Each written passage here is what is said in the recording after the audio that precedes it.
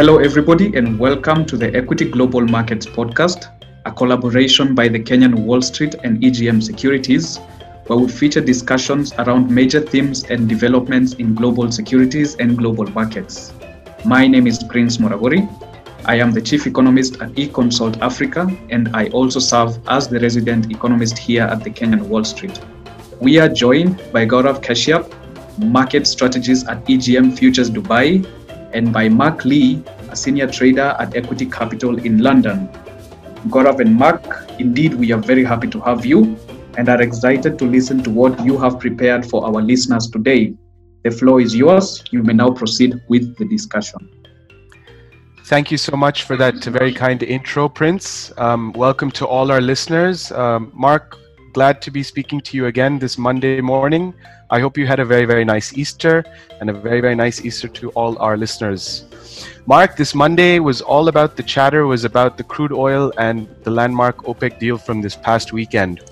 We had an announcement that 23 countries came together, led by OPEC leaders Saudi Arabia, the United States, and Russia, and they would cumulatively and collectively cut 9.7 million barrels per day in production.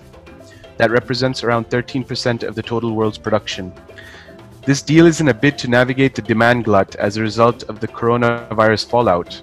Worldwide lockdowns have slammed demand for gasoline, diesel, jet fuel, and come on the back of simmering tensions between Saudi Arabia and Russia. How do you perceive this deal, Mark? It's quite a turnaround from where we were just a few weeks ago. Indeed it is. It's a great turnaround. As you stated, Gaurav, we now have a deal. So after days of conference calls and negotiations that appeared to go right down to the wire, the deal has finally been made. It's the largest single output in history, so it's a very historic deal, and it's a deal that puts an end to this devastating price war between Russia and Saudi.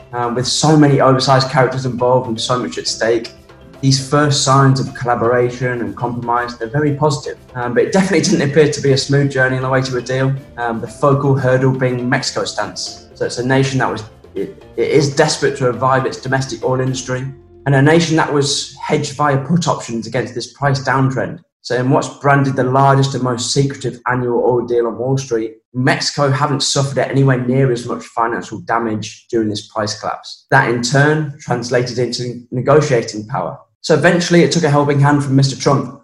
He agreed to cut on behalf of his geographical neighbour. Mr. Trump would have been more eager than most to broker a deal. US energy companies have a far shorter lifespan than their Russian and Saudi competitors at these prices. So that's very understandable.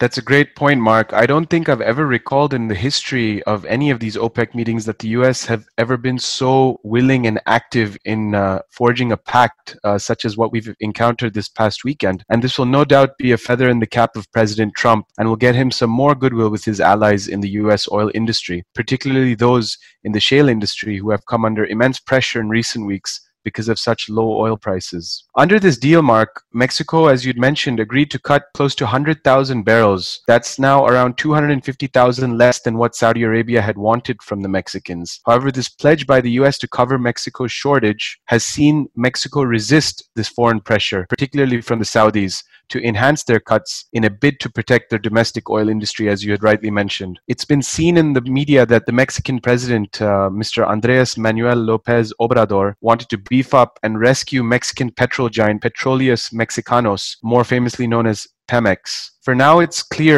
not clear, how Mexico would reimburse the US in the future for this shortfall. But in the meantime, it's a crisis that's been averted for the global energy players and for the financial markets in general. Crude markets have opened slightly stronger at this Monday morning's open.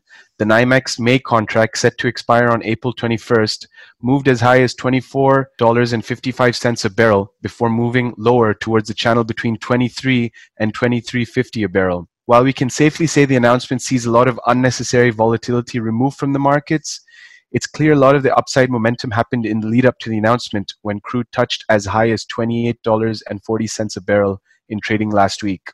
Mark, what do you make of this announcement, and what are you expecting to see for crude prices going forward? It's very interesting. We have a deal. If you look deeper into the numbers, the deal's a 9.7 million barrel per day cut, which will begin on May the 1st and extend through to the end of June. The cuts will then taper to 7.7 million barrels per day, and that will go from July through to the end of 2020. They'll then be tapered again to 5.8 million barrels a day and that will last from January 2021 through until April 22. But the big question is that going to be enough? We know because of COVID-19, demand is at historically low levels. So of course this production cut is positive on the surface, but in my opinion, it's far from enough to counteract that diminishing demand. Reportedly, it's a demand decrease that's in the region of 30 to 35 million barrels per day. So there's no doubt this deal provides some relief for oil prices, but I think this relief is going to be very, very temporary.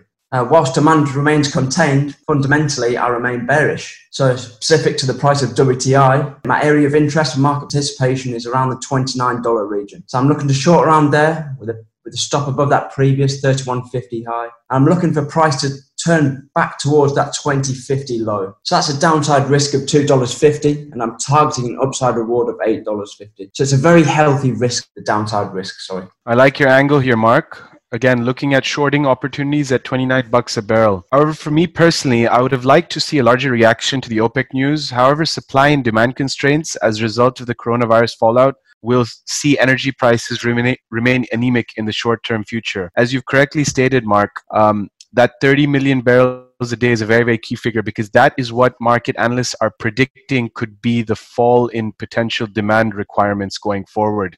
And that figure represents up to 30% of global crude consumption, which currently sits at around 90 million barrels of crude consumption a day.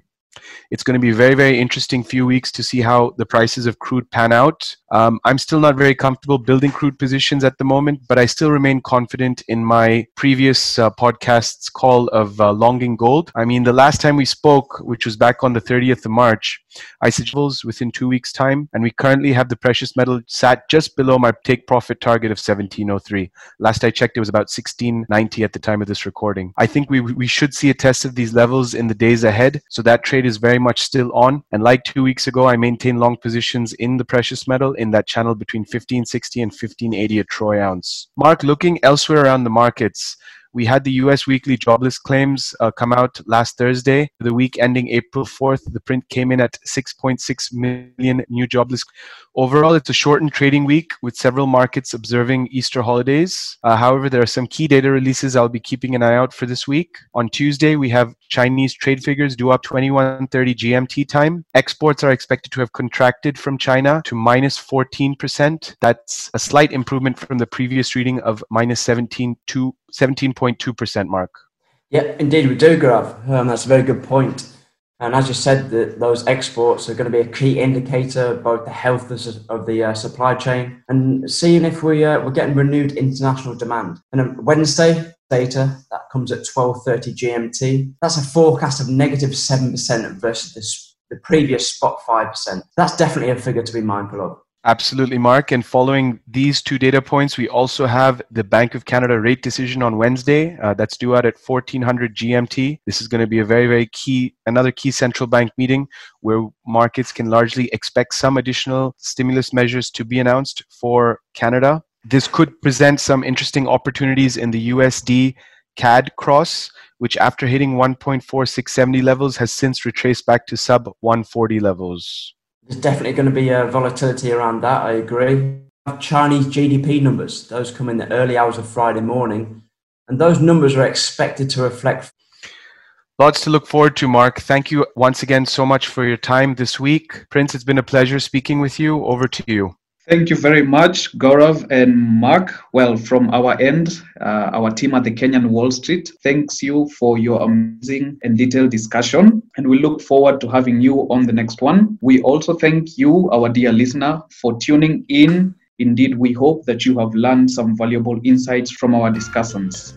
Stay tuned for future podcasts with thought leaders in the East African markets and beyond. Feel free to follow our social media pages at Kenyan Wall Street on Twitter, Telegram, and LinkedIn. You can also follow me at Prince_Muraguri on Twitter. With that, thank you all, stay safe, and goodbye.